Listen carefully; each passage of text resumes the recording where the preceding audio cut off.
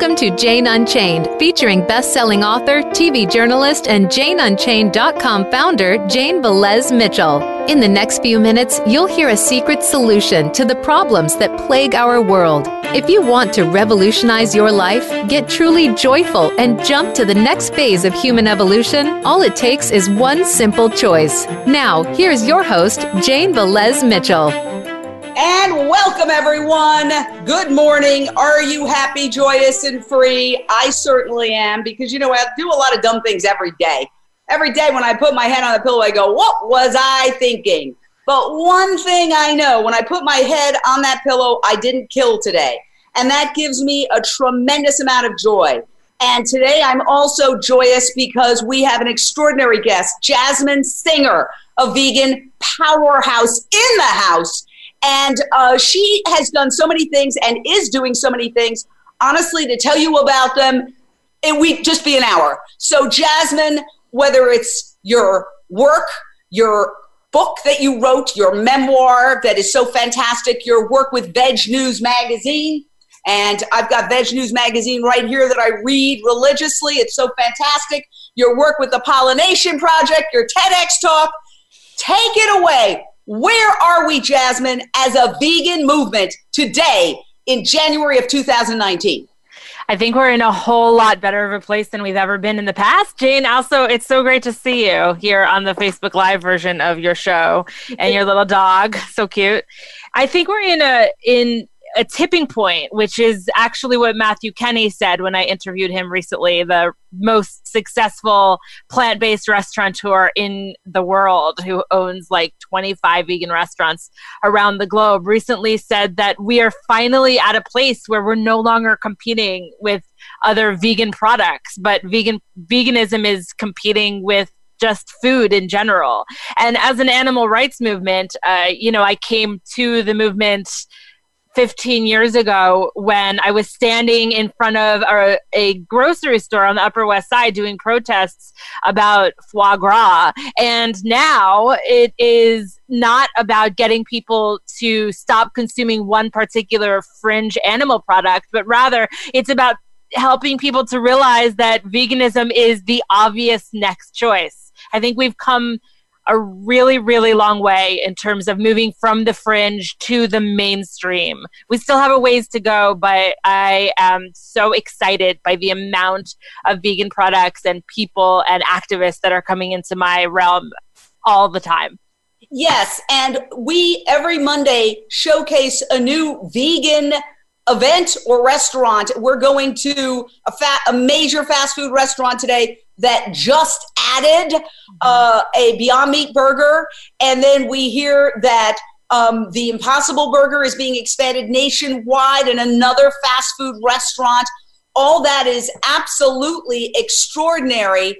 And yet the reason I have my incredible mascot, Little Rico, a rescue from Puerto Rico, on every time we talk is because people say they're animal lovers. They desperately love their dogs and cats, but that circle of compassion doesn't extend past dogs and cats to the vast majority of animals who, when I say who, are factory farm animals.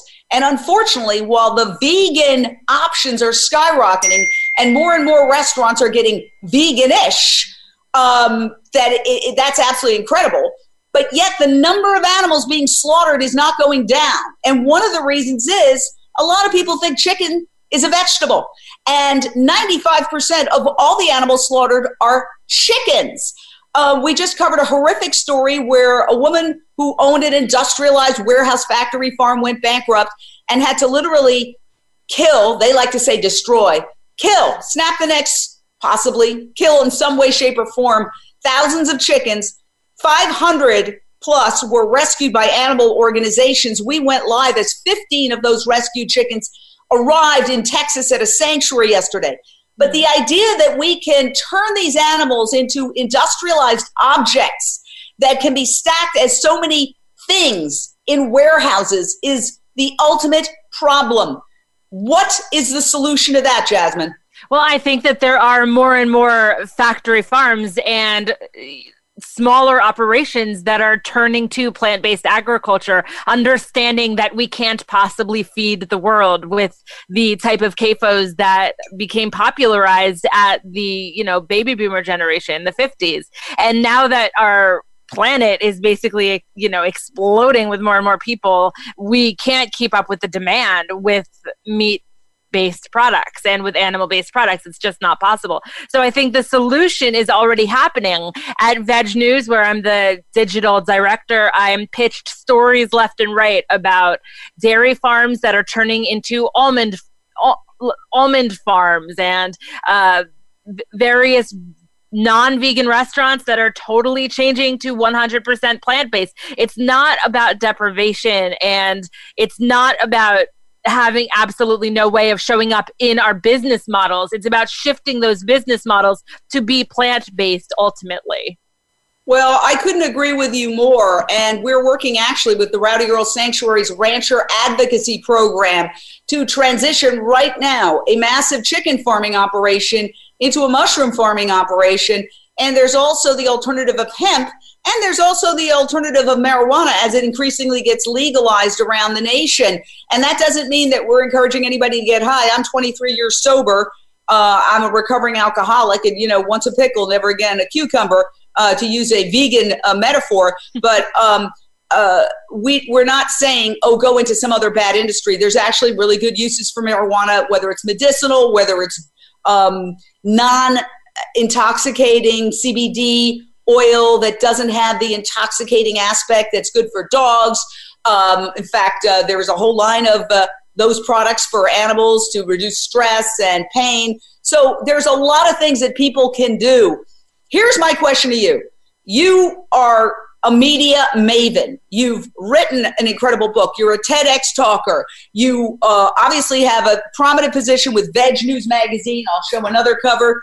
It's just an incredible, incredible magazine. You work with the amazing Pollination Project, which we're going to discuss in a second. But my question to you is, what about the media? I was in the media, mainstream, for 38 years, and there is just a complete lockdown on discussing this issue. Props to CNN, just put out a story a couple of days ago that said basically we're going to have to stop eating animals. We're going to have to switch to plant-based because our planet cannot sustain it. But it came and went. You have, even on MSNBC, people joking about, how many wings I ate. And my turkey was so big I couldn't get it in the oven. These are progressive liberals who call themselves environmentalists, who attack, as they should, the administration for trying to trash the Paris climate change accords.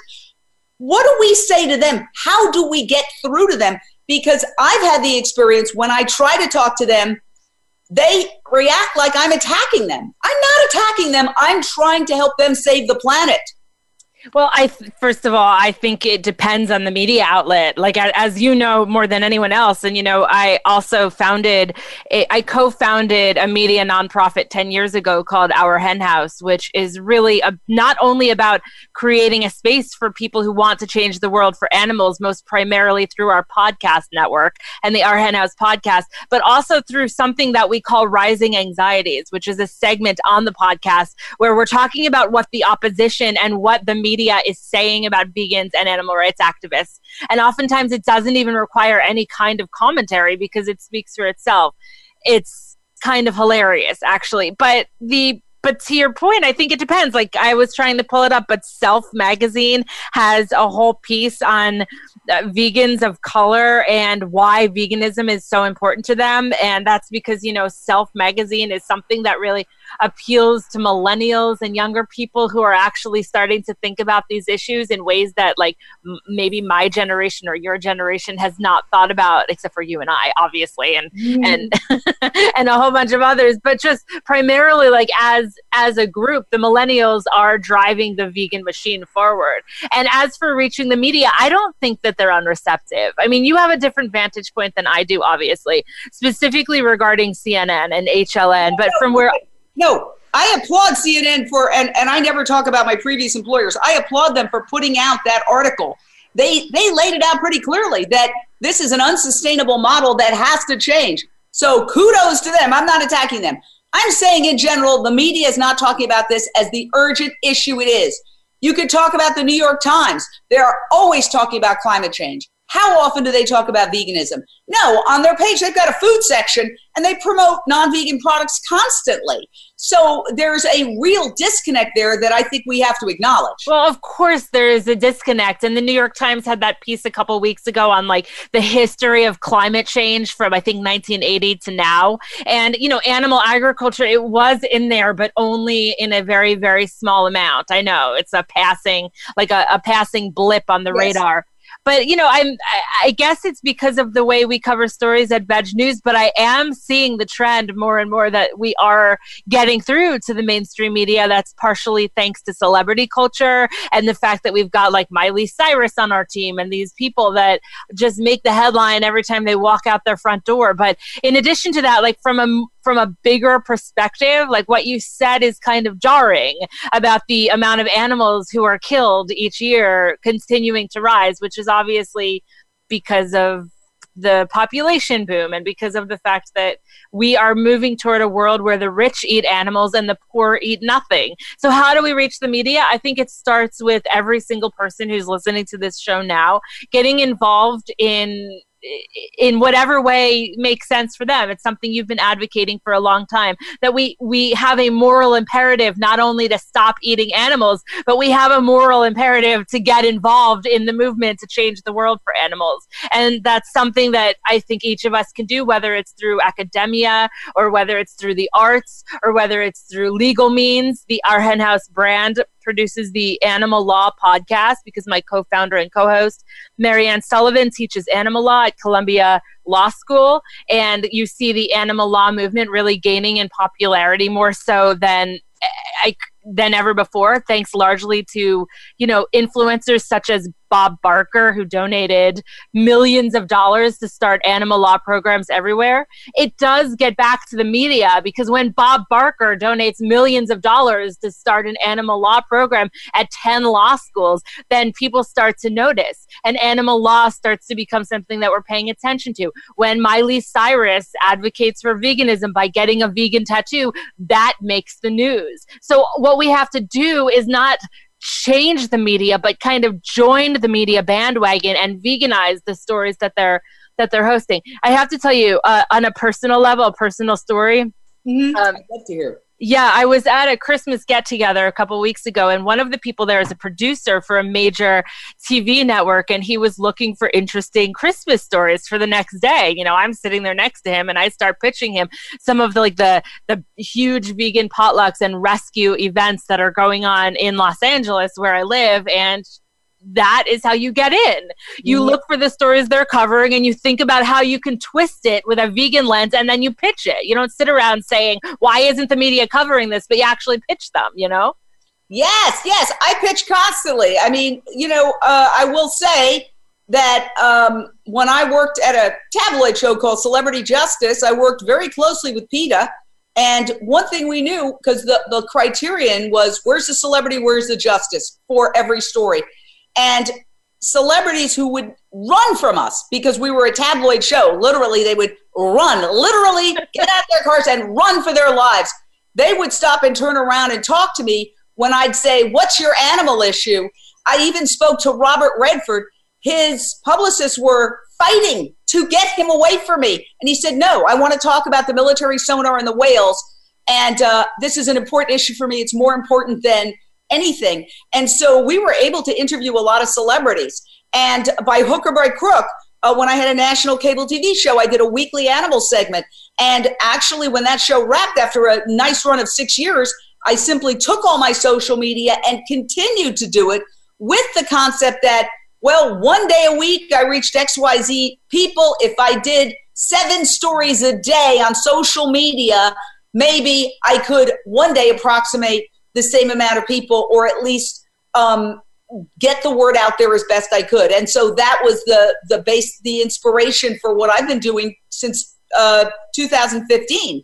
And so I agree with you 100%. I'm not trying to be negative, but I can't also ignore the fact that the biggest threat to our planet today, globally, climate change, which we are seeing more and more, whether it's the fires in Malibu, the Hurricane Florence in North Carolina, Hurricane Maria in Puerto Rico, those are a mere appetizer to what is going to come down the pike if we don't reverse climate change.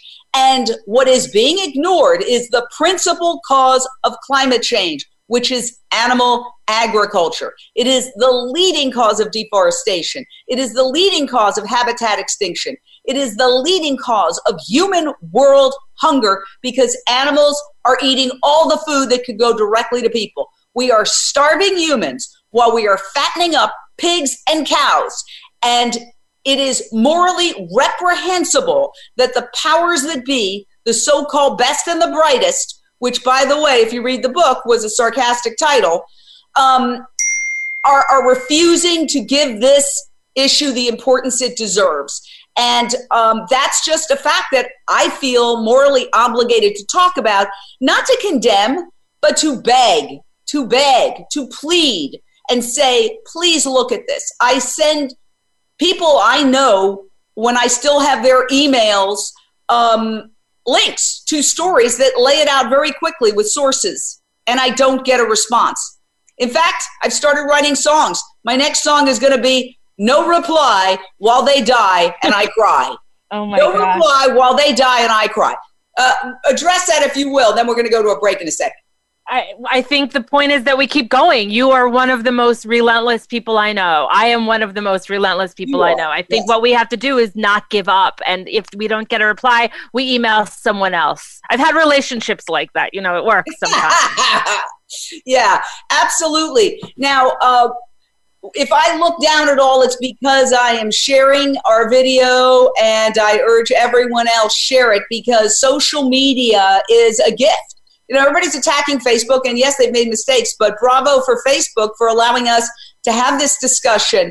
Bravo to Voice America influencers for allowing us to have this discussion. And I'd like to give a shout out to our great man in the control room, A-Rod, and our executive producer, Tacey Trump, who have encouraged us and who are saying, yes, this is an important issue. Get it out there. Speak the truth. So we're going to take a very short break on Voice America Influencers, but we're staying live on Facebook.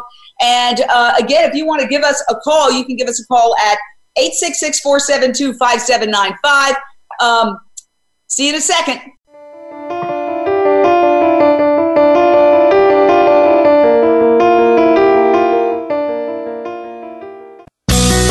Be sure to friend us on Facebook. You can do it right now. Visit facebook.com/Voice America or search for us at keyword Voice America.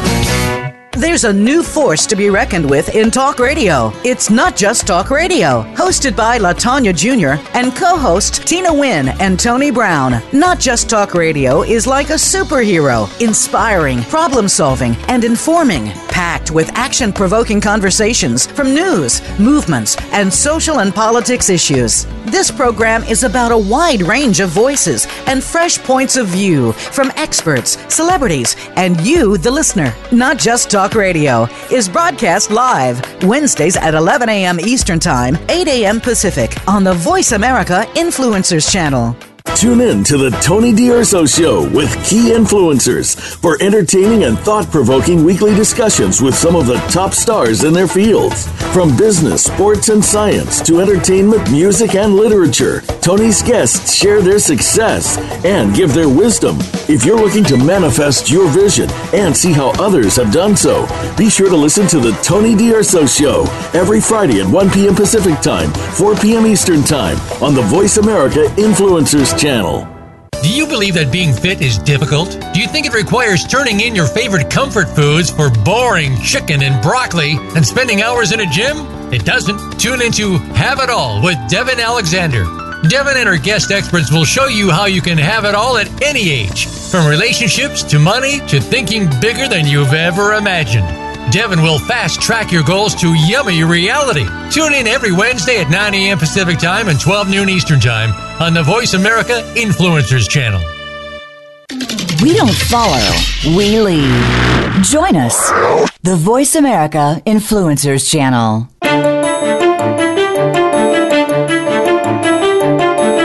You You are listening to Jane Unchained. To reach the show today, call in to 1-866-472-5795. That's 1-866-472-5795. You may also send an email in to janeunchainednews@gmail.com. Now back to the show.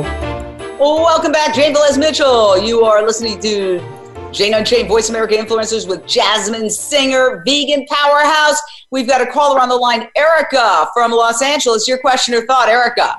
Well, you brought up some really scary things about climate change and factory farming, and I'm just wondering what you think the top things that we can do as citizens would be to affect these things or affect the politicians or people in power that you're referring to. I'll let you take that, Jasmin. I think that's a great question. And it's also a great reminder that we have the power, that we feel so powerless about so many aspects of our lives, but we are powerful regarding what we are consuming and what we are choosing not to. And when I say that, I don't just mean the food on our plate and going vegan, which is the number one thing that we can do. But beyond that, we have the power to support the media that we want to support. We have the power to reach out to our politicians. And, you know, it kind of, Jane, you just brought up being sober. It actually makes me think of the Serenity Prayer, where we're reminded of the things that we can control and the things that we can't control. Mm-hmm. And when I think about the things that we can control, I am reminded that if nobody is reaching out to my politician, then nothing is going to change. If nobody is writing smart op-eds to the newspapers, then none of them are going to ever get published. It's like when you open the newspaper and you think, why are all of these stories happening? Why is nobody doing anything about it? The onus at that point is on us to create communities of accountability and to determine for ourselves what a realistic goal is in terms of like how many letters we want to write each week or how many stories we want to post. But we can't just be in an echo chamber with ourselves. We have to be reaching far beyond that and actually reaching out to the media whenever possible. I agree with you 100%. And, you know, what I always say is whatever your ability is, put it to work for veganism and genuine environmentalism. So right now, Jane Unchained News Network, which is a 501c3 nonprofit, has a vegan bookkeeper. We have a vegan webmaster. And so everybody who has these different talents can come together and use those talents. If you're a violinist, you can play violin at a Direct Action Everywhere protest, which actually the last convergence I went to in Utah, there was a violinist playing and just supersized what would have been a somewhat more ordinary, already great demo, but just put it to another level with a violin accompaniment to some speech. It doesn't matter what you do. We also found a vegan insurance company looking for insurance, which nonprofits need. We found a vegan insurance company. So there's a whole vegonomy that can also be occurring.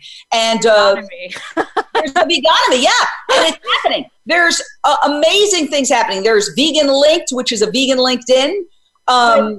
Beyond that, I'll just mention two other things and I'll let you take it. There's Billion Vegans, which is going to be the Amazon for veganism. And there's also Vegan Nation. So there's a lot of things happening. Can you address the vegonomy? Can I address the vegonomy? Well, that's the first time I've heard that word, and I love it, by the way. But I do want to address a little bit more directly what the caller said, which is like, what power do we have? And you mentioned that I have a book out, which is called Always Too Much and Never Enough, which is my story. And one thing that I really hope to do is embolden others to tell their stories. I think that the power of personal narrative and getting our journeys and our process out there is so underutilized in the vegan world and in the animal rights movement. Obviously, you have a couple memoirs out there, and they have really changed the world for a lot of people. And if we as a movement can come together, and by a movement, what I mean is anybody who wants to change the world for animals, wherever you are. You don't get like a club card when you go vegan or when you join the animal rights movement, whatever that is. Anybody who cares about animals and is on a vegan journey should tell their story, whether that's through videos or through writing or through getting together with like a salon in your living room and just sharing stories. That is how social change happens. So even though it's a bit of a pivot from what the caller had asked, I honestly believe that telling our stories can also be exactly what it takes to change our politicians and to change the media and to change each other.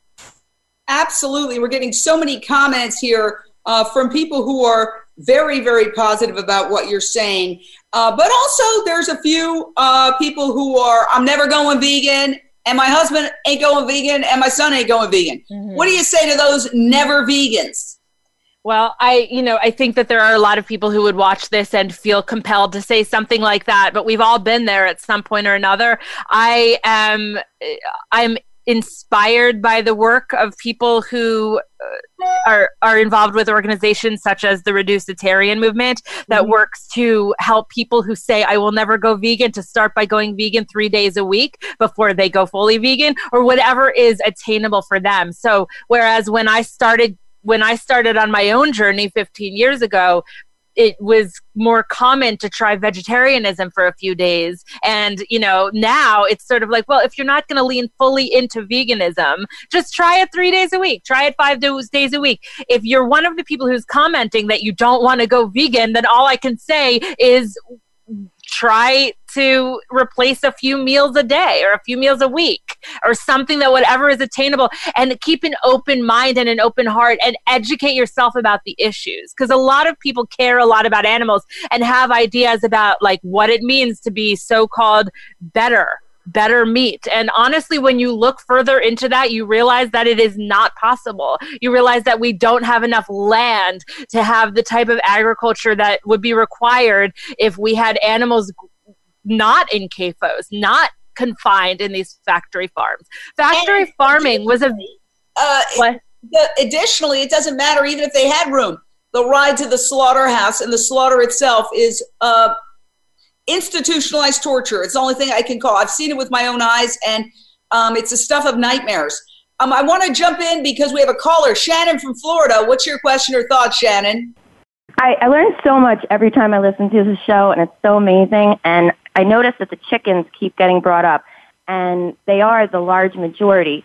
And because people have such a hard time connecting with them, I'm wondering if you think maybe going at the health aspect with the white meat, chicken, and turkey might be a really good tactic to get these people to understand maybe in a different way at first, and then the animals. Take it away. I think that it's a great point that you're dealing with different people all the time. So, obviously I love birds. I have them tattooed all over my body. And when you're talking about the animal rights movement, you're talking about really birds, because they make up 98% of the farmed animals who are killed each year for food. But to your point, a lot of people are so far removed from the fact that a bird is like a sentient individual that I think that there is always a way in with someone. It doesn't necessarily depend on like what group of people you're talking to, but it depends on the individual you're talking to. So if you happen to be speaking with someone who has a New Year's resolution to be healthier, then sure, go in it from the health angle. And as you said, as a step toward, maybe hopefully switching on the light for them about the fact that animals are also individuals. But if you're going at it from someone who's like perhaps in a philosophy class, then perhaps you might want to enlighten them to the work of Peter Singer, of no relation to me, by the way,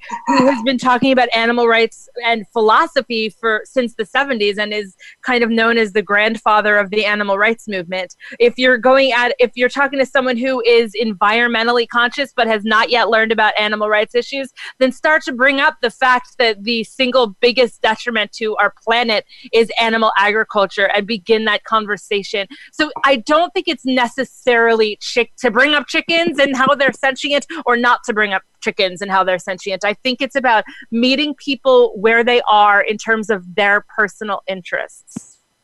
Dina Faris Appel says, I'm loving the conversation. Thank you for the inspiration. And as for Amanda Jones, who's never going vegan along with her husband and son, we welcome you wherever you are on the journey, Amanda, and we send you love. And that's pretty much all I have to say about that. Paige says, we have the power to purchase with our values and watch media with our minds consciously. Let me switch gears here and talk a little bit about Pollination Project. Tell us about that. Sure. I'm the director of storytelling for the Pollination Project, which speaks to what I was talking about earlier regarding how I think it is so important that we get our stories out there, not only our own, but also each other's. And the Pollination Project is an incredible foundation that gives small grants every single day of the year to do-gooders all across the globe in a variety of programs, from animal rights to LGBTQ issues. We have a strong program in East Africa that is working to empower and embolden women and girls out there to change the world. Every single day at the pollinationproject.org, we publish the story of the do-gooder, the change maker, the activist, the advocate who is working in their community to change the world. This is everything from a pads and panties program in Kenya that helps girls who are missing school because they don't have pads or panties to be provided with that, to people in Ghana who are given bicycles so that they can reach their workplace or their school. These are small ways that people are changing the world. And there's a strong animal rights component to that. So for example, we recently funded an activist in India whose project is that he is providing water bowls to stray animals, whether they be dogs or cows. And so the value of community is of the utmost importance for those of us who are involved with the Pollination Project, either behind the scenes or on the other end of the grants, in the sense that we are connecting each other to each other. We are connecting do-gooders in Kenya to do-gooders in Chicago. And my job, which is such an honor, is to really work to leverage these people's stories to make sure that they get out there. Well, you're an amazing storyteller, and your story that you've told in your TEDx talk and in your book really, I think, resonates with so many people. And we all have an obligation to tell our stories. I'll tell you a story about myself for a second. We're working with the Ranchers Advocacy Program to get these farmers who are also trapped in a system. They often have onerous loans that are crippling. They can't get out of it. Who wants to raise 100,000 chickens in warehouses? That's, as I've often said, I have 3 rescue dogs and a rescue cat with my girlfriend, and that's a full-time job. Imagine 40,000 animals in warehouses. And now with climate change, they're being flooded more and more, but they're trapped. They're trapped by the loans. They're trapped by the way they get fixed into the system.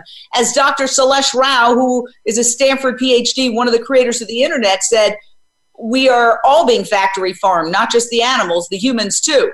So we are trying to help them get out of the system.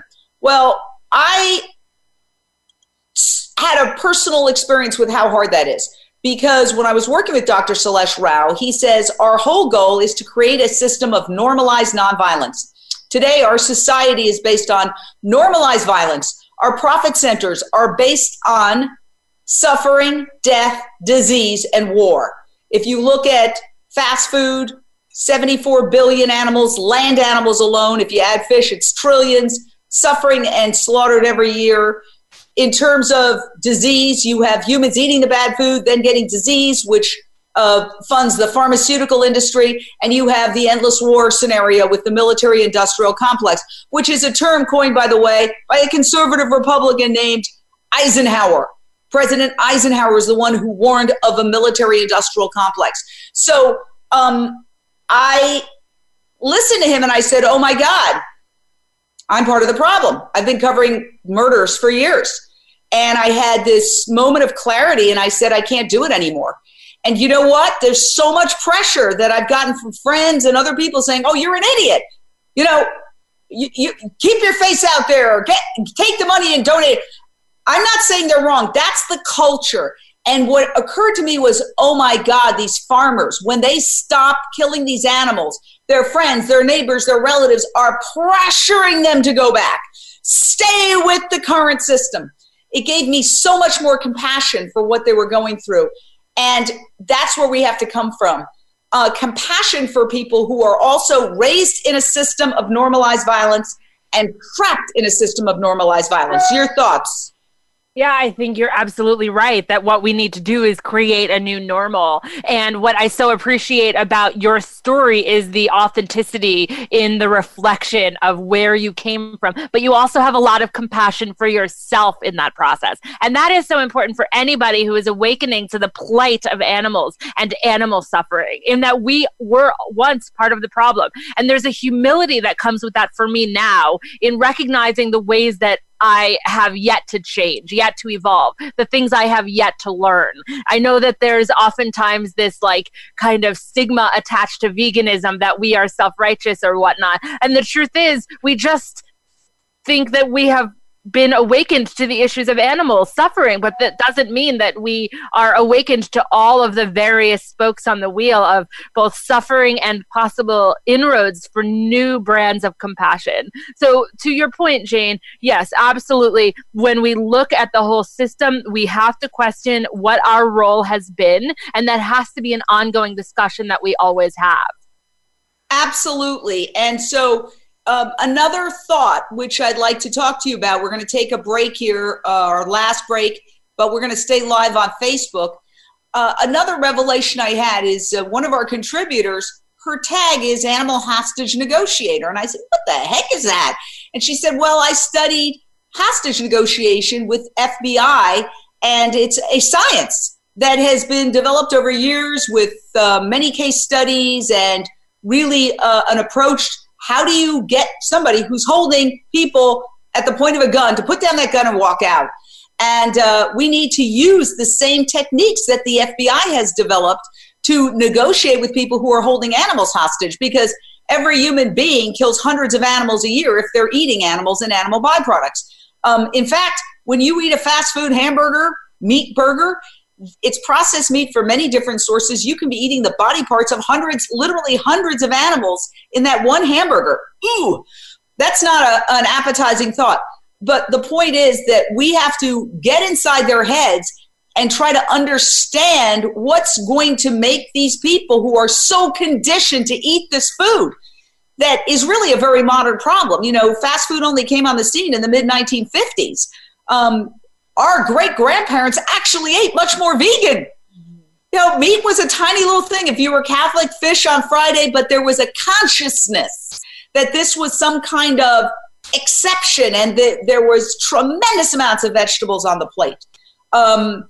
You know, the Norman Rockwell painting really screwed us over because it created that template that there's got to be a dead bird in the middle of the table, a dead animal, a dead roast.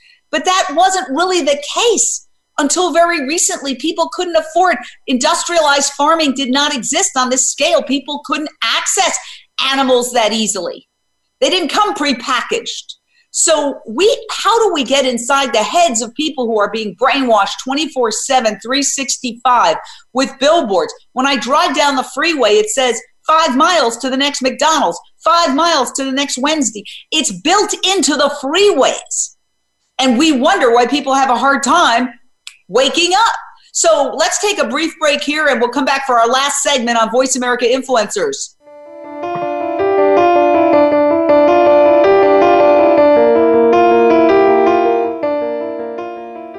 Think you've seen everything there is to see in online television? Let us surprise you. Visit voiceamerica.tv today for sports, health, business, and more on demand 24/7. Sustainable success is just around the corner. If you are an entrepreneur, business leader, or anybody looking for their next level of success, tune into Sustainable Success with host Chris Salem. Did you know that the path to success is a long path that started many years ago? The path you started on then determines what is happening now. Chris and his amazing guests in their field will help you navigate the path to sustainable success every Thursday at 12 noon Eastern Time and 9 a.m. Pacific on the Voice America Influencers channel. Financial freedom and money are subjects that many people are uncomfortable discussing. These don't have to be. Listen for Money, Mindset, and Love with Thomas DeShooter. We're all about sharing ideas with tips, amazing guests, and input from you, the listeners. It's time to dream big and help each other reach our goals. Not only will you get closer to financial freedom, but you'll learn more about spirituality, work-life balance, and empowerment. Listen live Thursdays at 8 a.m. Pacific Time, 11 a.m. Eastern on Voice America Influencers. It's time to unlock some of the best kept secrets in health, wealth, and happiness. Are you ready to live your life to the fullest and hear insider tips from today's experts? Then tune in to the Forbes Factor with celebrity TV host and inspirational icon, Forbes Riley. She's a best-selling author and TV fitness expert, and you know her from QVC and HSN. Now she brings her expert advice and guests to the Voice America Influencers channel. Tune in live every Wednesday at 12 noon Pacific Time and 3 p.m. Eastern Time for the Forbes Factor. We guarantee it will be the best hour of your week. We don't follow, we lead. Join us, the Voice America Influencers channel.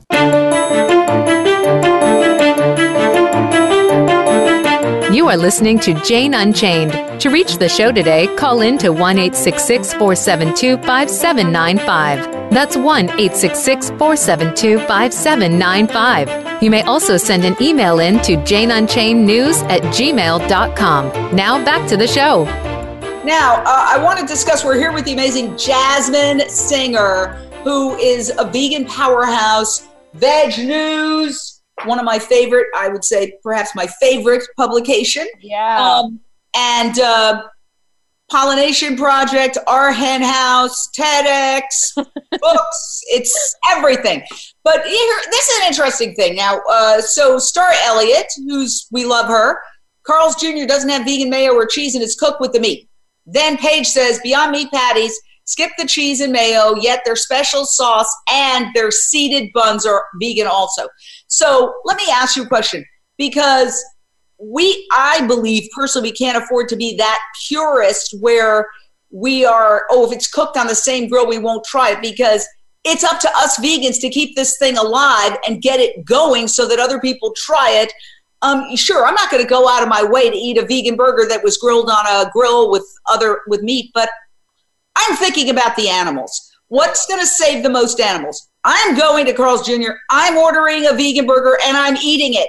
And I'm sorry that it's not grilled separately, but we need, animals are dying by the billions. We can't afford to pick nits at this moment. Go address that. Maybe I'm wrong. I had this conversation with our senior news editor, Anna Starsnovskia at Veg News this morning. We were talking about that. And we were talking about the fact that when you're on Wilshire here in Koreatown in Los Angeles, on one hand, on one side of the street, you've got your Carl's Jr. that has a brand new vegan patty from Beyond Meat. And on the right side, you've got your Monty's, which is the Impossible Burger. And, you know, my partner, who has been vegan for 25 years, we were going to head out to Carl's Jr. the other day, and she was like, you know what, I don't want to go. It's grilled on the same, grill. And I'm going to head there. But my partner, not that I want to speak for her, but she would be happy that Carl's Jr. has it. She just personally wouldn't eat it. And so I think we can't confuse like our personal choices with like what is better for the animals. And for me personally, I think that like we don't have a whole lot of time left when you look at what's going on, the destruction of climate change, and the fact that right now, you were talking right before the break about the sign on the freeway that it says 5 miles to the next McDonald's. Chances are it's not Monty's, the vegan place on the right, that is going to get the next billboard. Rather, it is Carl's Jr. So what we can do is work within the system to create vegan options. And, I'm so unbelievably excited about the fact that, these fast food chains are waking up to the fact that plant-based burgers, there is enough of a demand for them. In fact, at McDonald's, the first vegan Happy Meal option was just introduced in the UK with a vegan chicken wrap that can also be ordered by adults who want to be happy. So I'm totally with you, Jane. It's not about us. It's about the animals. You're absolutely right. I just have had that same debate with people. Progress, not perfection, to use a sobriety slogan. It's a process, not an event. And so we have to be along on the process. I agree with you. What I see is things going veganish. Kathy Freston wrote a great book called Veganish. And this isn't about litmus testing. I'm not trying to win the word vegan. In fact, if we never use the word again, I could care less. I'm trying to stop the slaughter of 74 billion animals a year, land animals. How do we do that? We do that by making gradual changes. The society is pivoting. The society is doing course correction after course correction. that's how progress happens.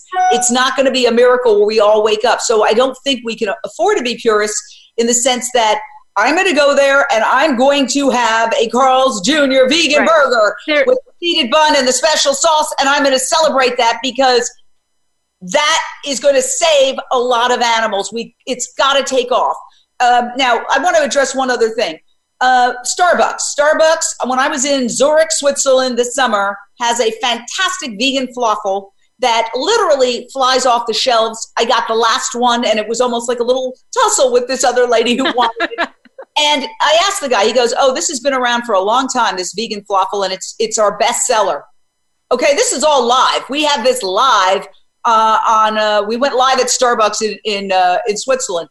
And, of course, I'm thinking, oh, my God. So Starbucks knows better. They know how to make something that tastes good. They put a cookie out, which was applauded, but it was rather chalky. And I was involved with Compassion Over Killing's campaign to get that cookie. Now they're thinking of taking it off. Well, guess what? We know Uncle Eddie's makes delicious cookies. We know plenty of delicious cookies. Starbucks did not create a delicious cookie. I'm wondering, I don't think they went out of their way, maybe intentionally, to create a non-tasty vegan cookie so they could say it doesn't sell and take it off the market.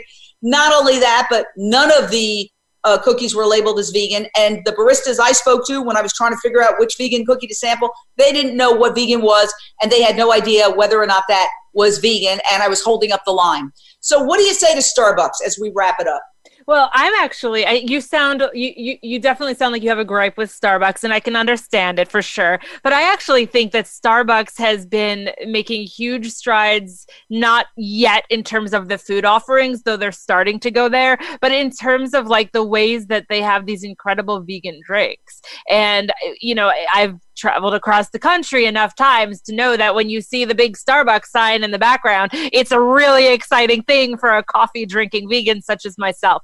So I think that Starbucks should be celebrated for what strides it has taken. And I do think that the coming years will have more and more vegan options. Starbucks to me is definitely on board with veganism. The CEO of Starbucks has come out talking about how plant-based is the future, and I am optimistic. Well, you know what? I stand corrected.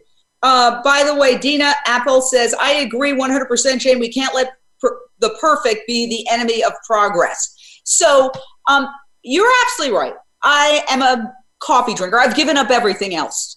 I've given up alcohol. I've given up, obviously, that was not a sacrifice to give up meat and dairy. I've been vegan for many years. You've given up men. I've given up men. I've given up, yes. Now I have to give up, my vegan ice cream. But be that as it may, I am a coffee drinker. And yes, when I see Starbucks, I get happy because I know I can get almond milk or soy milk, even though they charge me extra for it. Yeah. So it is an oasis often when you're going around and you want a good cup of coffee. They have great coffee. I'm not trying to knock Starbucks, but obviously they're super smart. They already have a great vegan falafel in Europe, and it's flying off the shelves. Why not bring it here? Why wait when we have 8 years before all wildlife vertebrates will be decimated except in zoos? That's the rate at which we are destroying forests to grow crops to feed 74 billion farm animals.